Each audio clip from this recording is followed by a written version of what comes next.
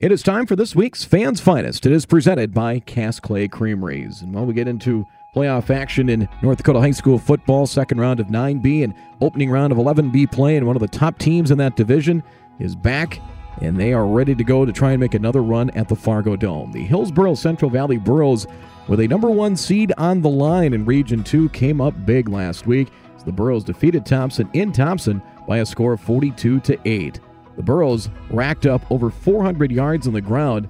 They had two 100-yard rushers in that victory over the Tommies. Landon Olson ran for over 250 yards and 3 touchdowns, and fullback Cole Hebel ran for 130 yards and a touchdown as well.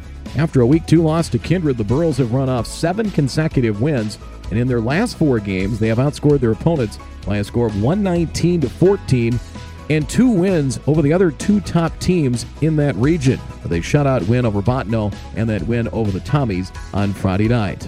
Hillsboro Central Valley will look to try and get back to the Fargo Dome. They were runners-up to Kindred a year ago. They will take on Lisbon in the opening round on Saturday. Congratulations to the Hillsboro Central Valley Burros football team. They are this week's Fans Finest. It is presented by Cass Clay Creameries.